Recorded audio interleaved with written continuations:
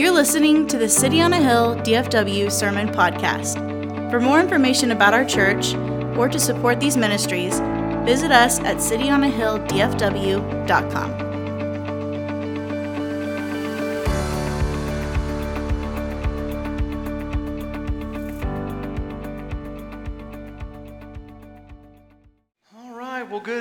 Good morning. Happy New Year's Eve. Yeah. Happy New Year's Eve. You know, when we talk about Christmas, which we just obviously came out of, it's very common for people to say it's the most wonderful time of the year, right? It's the most wonderful time of the year, which is strange, given the amount of stress and financial debt people put themselves under. But it's what we say, it's what the song says. But when we get to New Year's, I think more accurate than saying it's the most wonderful time of the year would be to say it's the most optimistic time of the year. It's a very optimistic time, isn't it? It's the time of the year when you actually believe you're going to do all the things that you said you'd do. Like somehow, never mind the fact that you decided to start eating healthier and going to the gym and spending less money multiple times this year. This time you mean it. Right? When January 1 rolls around, things are going to change. It's the most optimistic time when we think that somehow, because it's a new year, things are going to be different than they've been this whole time. Forbes gave an updated list of resolutions for 2024. I imagine many of you will be very not surprised by the resolutions put down. They're more or less the same every year. Number one, beating everything else by over a 10% margin, 48% polled said improved fitness. That's always the one. Additionally, I read that 11% of all gym annual memberships are purchased in the first week of January. That's more than any other month in the entire year, that 1 week. Moreover, 49% said that they would use an app for their health goals. Apps including calorie counting, workout design, habit tracking, sleep tracking, meditation. Apart from resolutions built around improved physical health, 38% coming in second place said they were going to aim for improved finances. And then, of course, rounding out the top three at 36%, better mental health.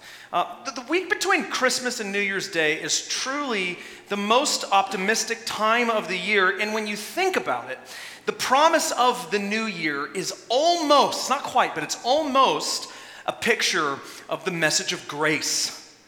Think about this for a moment. The idea of a new you that makes different and better choices than the old you. The idea of a day when everything just starts over and all of your mistakes go away, you get a new and fresh start, where everything you did no longer counts against you. I mean, that is the promise of New Year's Eve, right? That when the clock strikes midnight, New Year rolls in, all of a sudden things are going to be different and better than they've ever been. You don't have to keep reminding yourselves or dwelling on the mistakes you've made this year, because this year's over with. It's a new year, new you, right? That's what we like to say. It mimics the message of grace and the gospel. These are gospel promises. When you really think about it, they're gospel promises. The gospel promises that you will be a new you.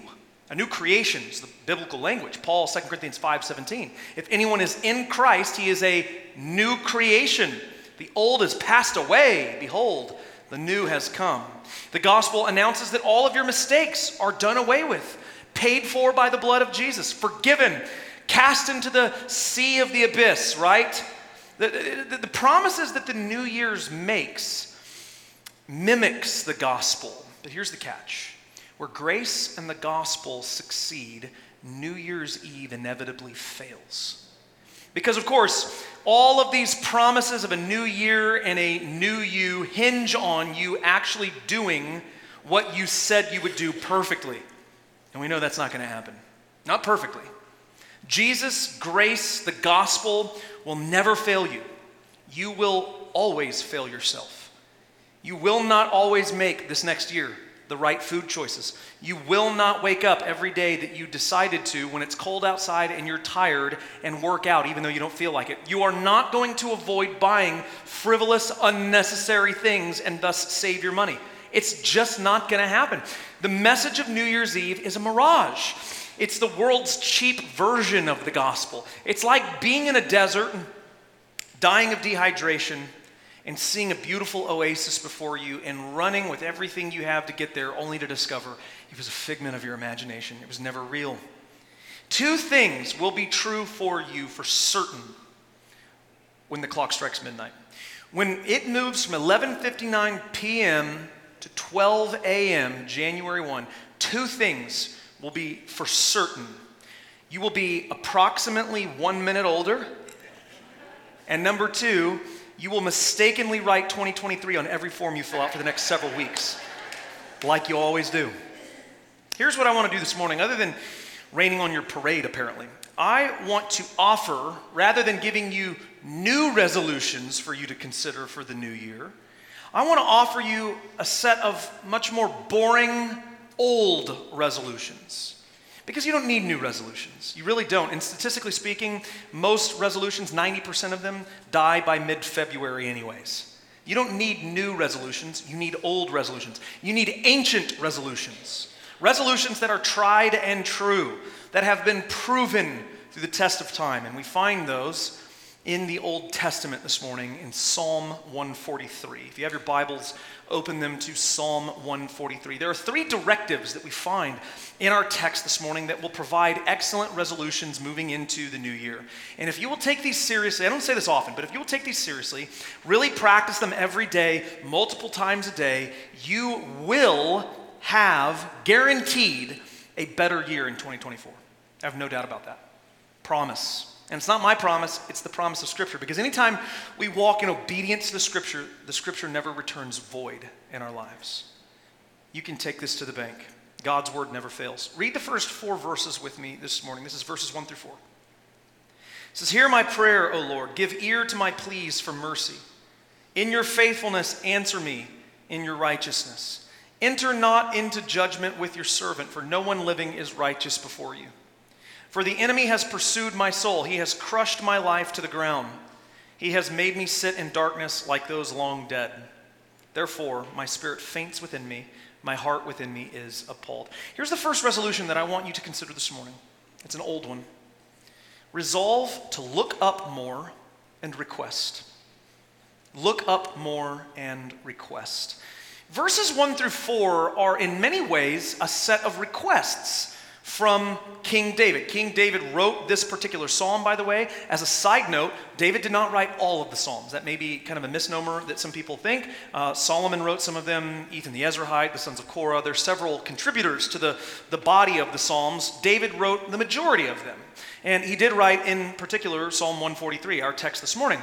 And in verses 1 through 4, he's pleading with God to hear his prayer and answer him. Verse 1, he says, "Hear my prayer, O Yahweh." Calls him by his covenant name. "Give ear to my pleas for mercy." He goes on to say, "Answer me, O God." There's a sense of pleading here. One great way to ensure that your year will fall more in line with the will of God is to bring yourself in line with the will of God through the action of prayer.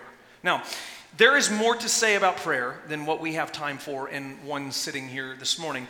But I do want to pay attention to a few details in this passage that help shape the way I think we ought to pray as God's people. There's some cues that we can take from David here that inform the posture of prayer that the people of God, I think, are intended to embody as we go about our day-to-day lives. So I want to walk through them briefly. As you make your request to God through prayer, do so, A, with confidence. Now, immediately, I've got to pause here and qualify what we mean by confidence in prayer. I do not mean self-confidence. Okay? I want to be very clear about that. There is a tendency within Christendom, within evangelicalism, to emphasize a kind of self-confidence in our prayer life. This is, by the way, the pathway that ultimately leads you to the name it and claim it mentality. It begins with a kind of self-confidence, a bravado when you're praying that ultimately develops into sort of demanding God to do things because of the kind of faith that I quote-unquote possess. That is not the posture of prayer that the Bible ever calls us to. When I say we are to make requests with confidence, I don't mean self-confidence, I mean confidence in who God is. The psalmist here in verse 1, I think it's interesting, uses this word plea. It's a word that's used repeatedly, actually, throughout the Psalms. And it shares the same verbal root in Hebrew. There's another really important word in the Psalms and in other places of the Old Testament that's translated showing favor.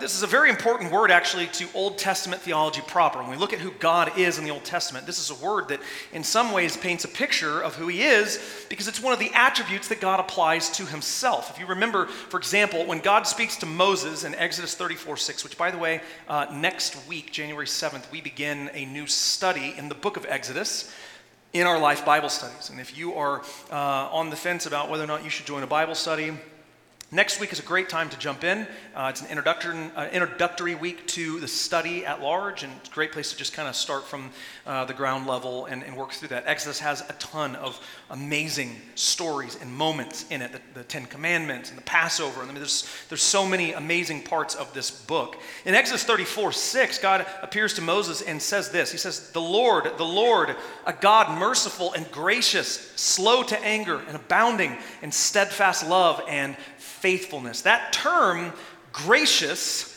it's the same root verbally as the word plea in verse 1. In other words, David is pleading with God or appealing to God on the basis of God's character. God is a gracious God. He's revealed himself as a gracious God. This is what he says here and in other places. And so when I make request of him, I'm appealing to his gracious nature. It means, practically, that you can have confidence when you pray because God has already revealed to us he's the kind of God that listens. You can take him at his word. I can pray with a confidence that God is going to hear my prayers, not because I'm worth listening to, but because God is faithful to do what he said he would do. He's faithful to act according to his character. He will never act in contradiction to his character. He said he's gracious and that he will hear the prayers of his people. I'm going to take him at his word and do that and appeal to that. And all throughout Scripture, this is reaffirmed. Jeremiah 33:3, God says, call to me and I will answer you. In the New Testament, 1 Peter 3:12, for the eyes of the Lord are on the righteous. And then check this out, his ears are open to their prayer. Perhaps the most clear verse for our purposes this morning, 1 John 5:14, which we covered earlier this year in our study through 1 John. It says, and this is the confidence, there's that word, that we have toward him, that if we ask anything according to his will, he hears us. We can have confidence as we pray to God, that when we pray to him as God's people, he will, according to his character, listen. Now, he might not do what you ask him to do. He's going to operate according to his will, not my will, but he will listen. And this, by the way, this promise has nothing to do with the quality of faith that I possess as I pray. There are times, if I could just be transparent with you, there are times in my life when I pray and it just is so easy. It almost comes like too easy. Full of faith. It's just like, it's amazing. It's an amazing experience. There are an equal number of times when I pray with almost a faithlessness. Like I'm praying because I know it's what I'm supposed to do because the word says it, despite the fact I think it's going to make very little difference in my life.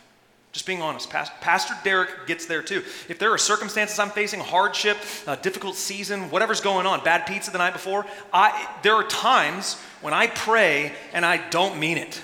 I'm like, man, I'm doing this because I know this is what I'm supposed to do, and I'm dry as a bone inside. But listen to me, it doesn't matter. Because his faithfulness is not dependent on my faithfulness. And that is good news. It's based on his character, on who he is. God is a gracious God. He listens when I request because of who he is, not because of who I am. I can be confident in that. I make my requests with confidence. Secondly, you make your requests with confession. This is almost equally important. Notice what David says in verse 2. Enter not into judgment with your servant, for no one living is righteous before you. David is asking God to not judge him, not on the basis that he's innocent, not on the basis that he doesn't deserve judgment, but on the basis that everyone deserves judgment. That's what he says. The doctrine of sin, we call this in theological circles hamartiology, is a Doctrine that is, in my mind, like so clear and simple in Scripture, and yet people still take issue with it from time to time. And for the life of me, cannot figure out why, except for just maybe pride. This one verse, I think, is enough to encapsulate what the doctrine of sin is in Scripture. He says, no one living is righteous before you. No one. No one. Of course, this is not the only place we find this kind of sentiment. Ecclesiastes 7:20. Surely there is not a righteous man on earth who does good and never sins. Psalm 14, verses 2 and 3. The Lord looks down from heaven on the children of man to see if there are any who understand, who seek after God. You can almost imagine God peeking over the clouds. Look at what verse 3 says. They have all turned aside. Together they have become corrupt. There is none who does good, not even one. Not even one person, save for Jesus, who will eventually come and live a righteous life. No one else. 1 John 1:8. If we say we have no sin, we deceive ourselves and the truth is not in us. Romans 3:23 actually follows Paul quoting that Psalm 14:2 and 3 that I just read. He goes on in verse 23, he says, for all have sinned and fallen short of the glory of God. I mean, the Bible is clear about this. You are not innocent. I am not innocent. We are all guilty. We have all sinned before God. This is the whole point of the gospel. You need what you cannot obtain on your own. You need Jesus to obtain it for you. Forgiveness, restoration, peace, life, no judgment. This acknowledgement, I think, should be present in the majority of our prayers. God, I am unworthy. I have sinned, and yet you have graciously saved me. This confession, this acknowledgement of God's mercy in my life, despite the fact that I did not earn it, I think is crucial in sort of molding my heart to a point that is more in line with God's will. So get this, understand the connection here. The confidence with which you pray proceeds from God's character. The confession with which you pray comes from a lack of my own character. When I say God is able, that's confidence. When I say I am not able, that's confession. They're tied together. You pray with confidence, you pray with confession. Third, you pray with concern. Verses 3 and 4 have everything to do with David's concern for his own well-being. Verse 3, he says, the enemy has pursued my soul. He's crushed my life to the ground. He's made me sit in darkness like those long dead. There's great concern in this prayer for the current state of things in David's life. Things are not well, God. It's getting bad down here.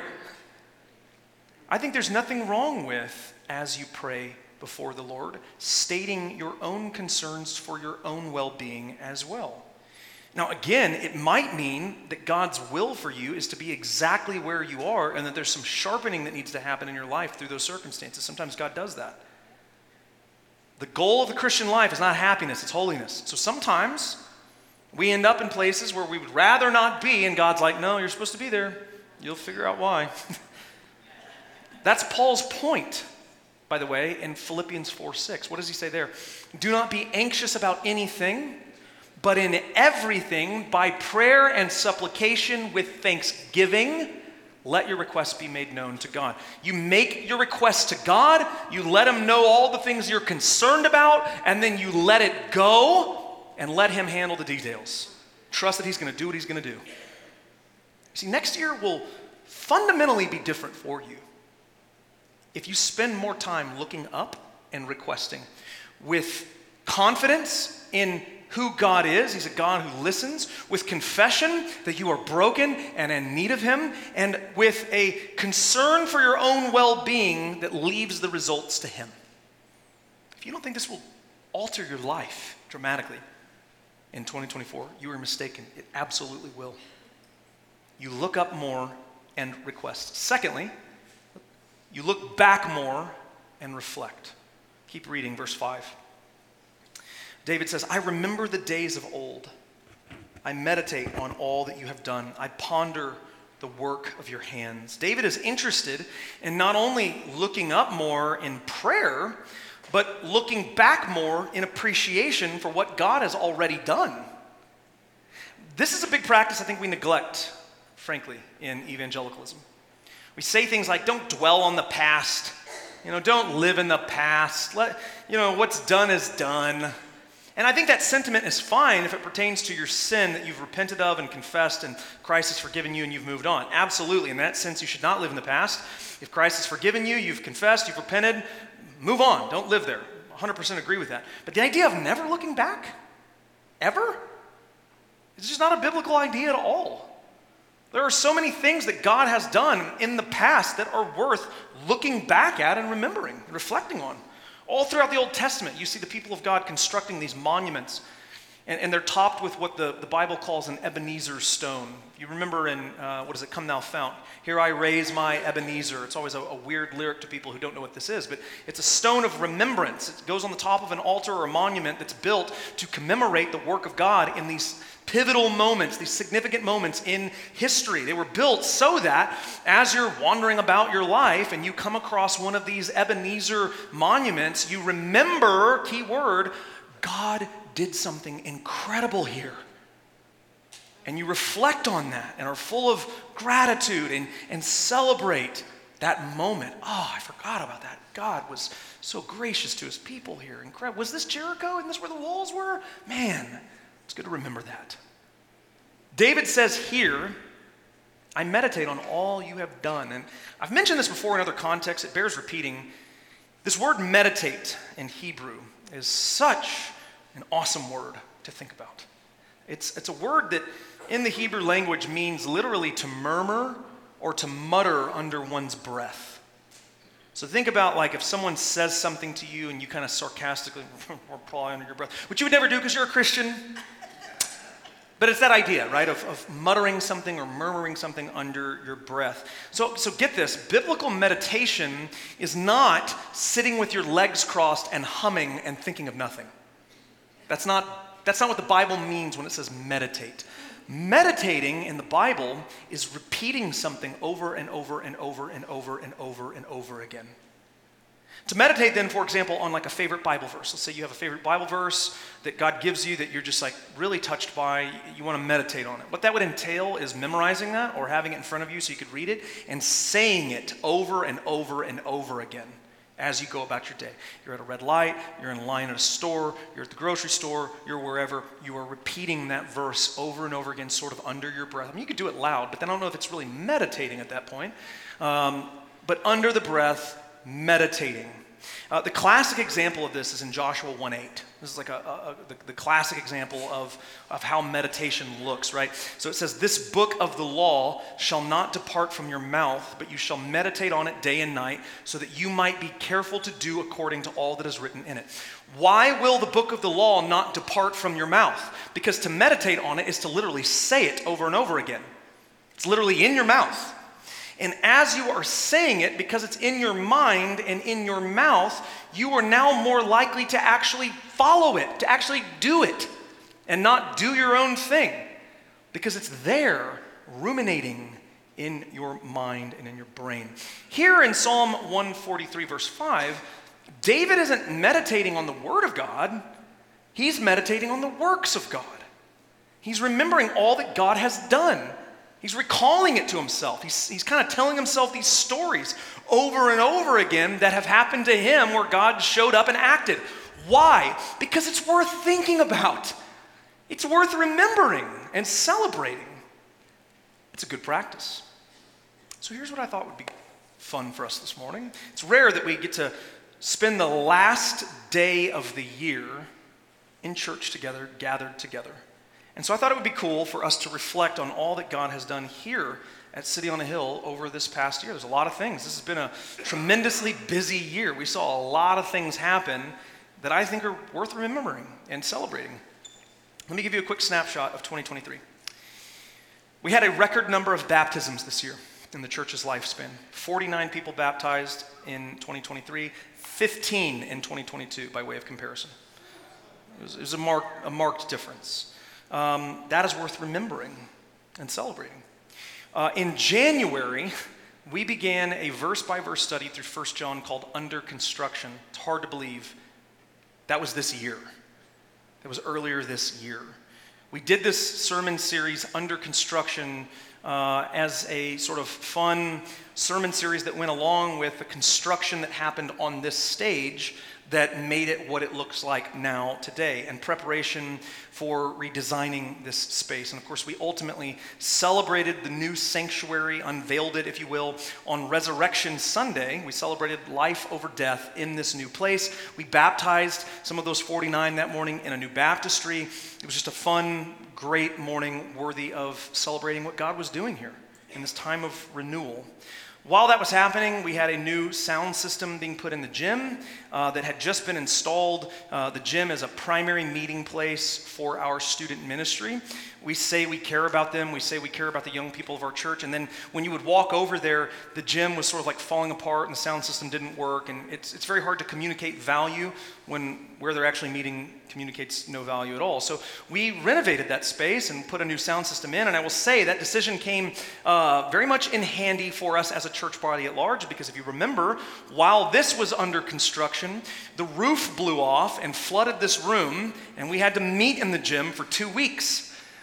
And we were able to do that because of the changes that were made in there very, very easily. Shortly after the worship center was completed, in here, we opened up and remodeled the foyer space because of the growth that God was bringing to us. We needed more space. It was becoming very congested in there. And so we did all that. We also paved the new parking lot area out here as well that was formerly a gravel death trap of sorts. Maybe a little strong, but I mean, it was a pretty substantially not safe space. It's very ironic to me to say we're a safe place with a safe process, and we have a very dangerous, not safe parking lot. So we changed that and paved that over. Over the summer, we launched our formational and informational podcast that you voted, not us, to call What the Hill is Happening. It is a podcast that highlights the upcoming major events of the month. It drops on the 1st or the 2nd of each month, which means, incidentally, tomorrow, January 1st, the January episode will be released. It's on YouTube. You can watch it or listen on Apple Podcasts, Spotify, all the major platforms for that. We also, in August, at our Year Lead Conference, unveiled another podcast that is not only new, but also, at the same time, very old, that we titled The Landmark Podcast, based on Proverbs 22:28. Do not forsake the ancient landmarks of your fathers. And in this podcast, we highlighted sermons from our founding pastor, Dr. James Reeves, and others who paved the way for us in this church, going all the way back into the early 80s. Very different and younger sounding James Reeves at that time. Those are also available on all major podcast platforms. At that Year Lead, we also unveiled the new logo for City on a Hill that highlights the front of the building with the cross, something very important to us, as well as the third service that began in early October. We went from a 9 and 10:30 to an 8, 9:30, and 11 model here. We have added, or the Lord has added, we like to say, nearly 150 in weekly attendance since October, since we did that. The first weekend of October also began our monthly observation of communion, the Lord's Supper. We do that once a month now in service. We do all the normal things, but we've included that at the first Sunday of each month, which means, again, incidentally, next week, first Sunday of the year, we'll do communion for the first time in 2024. And then on the icing on the cake, I think, is that typically, and I think this is true in most churches, the highest attended service for us is usually Resurrection Sunday. It's the Super Bowl of Christianity, right? Resurrection. Without resurrection, we're without hope. That's what Paul says. And so we always anticipate that's going to be the biggest service of the year. It was not for us this year. The biggest service came last Sunday on Christmas Eve with almost 750 people here, which was just insane. A really an amazing day. The Lord has been at work here, if you haven't figured that out. And we say this over and over again. I say this over and over again, not only to the staff, but to myself and to everyone else. I'm just trying to stay out of the way, right?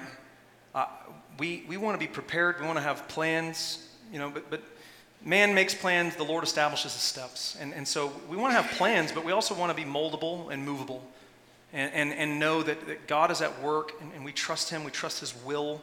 There are already things that we believe are going to be pretty potentially huge for this church in the beginning of next year, and we'll address those when the time is right.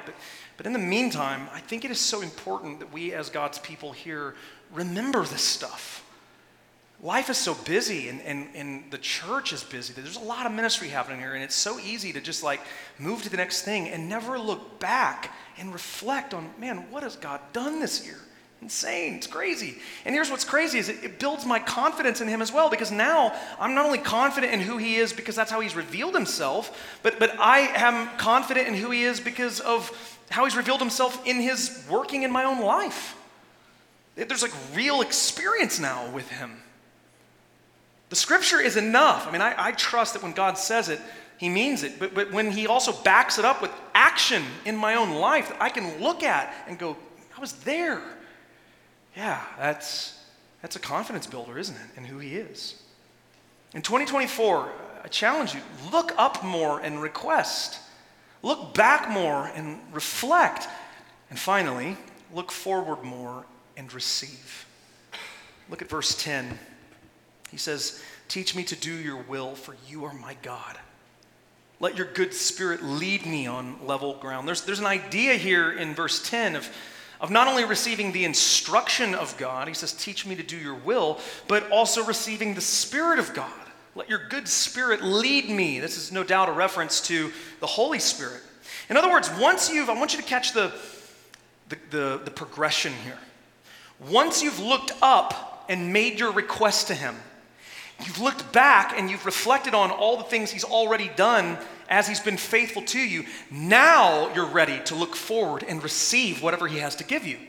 If you begin this whole thing by just looking forward and receiving whatever he has to give you, you're going to be pretty perturbed at the things he puts in your hands.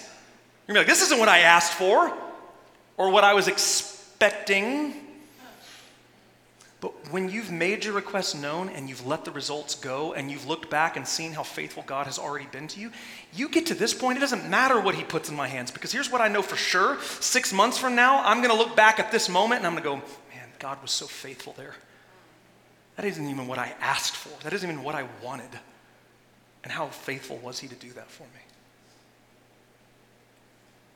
This will fundamentally change your life if you do this. You don't need new resolutions. You probably won't hold them for long anyways. The motto should not be New Year, New You. The motto should be New Year, same God. People change, the years change, God remains the same. Faithful, gracious, good.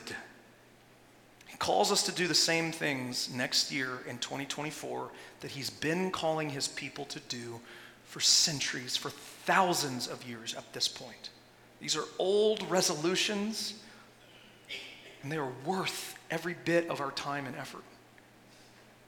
In 2024, let's look up more and request with confidence in who he is, with confession of who we are, and concern for our well-being. Let's look back more and remember all the times God already showed up, and then look forward and receive whatever he intends by his will to give us, and do it all with gratitude. Amen? Let's pray. Father, we thank you that you are a gracious God who hears your people, a God in whom we have confidence, a God who loves and cares and leads his people. We confess that we are sinners in need of you, and that you have provided for us everything we could ask for and more in your Son, Jesus. We thank you for this year that you've given us. We thank you for the many times that you have orchestrated things that only you are capable of. Help us stay out of the way and be intent on your will and not our own, and making much of you and not ourselves, of knowing more of your scripture, nothing else. How we love you and we honor you, and we pray that you would continue to lead us in the way you always have. Pray these things in Jesus' name. Amen. Amen. God bless you. Come come to church next week. It's the first Sunday of the year. We're going to be taking communion. We will be back in the Gospel of Mark as well. I'm looking forward to getting back to that. So we'll see you then. God bless you.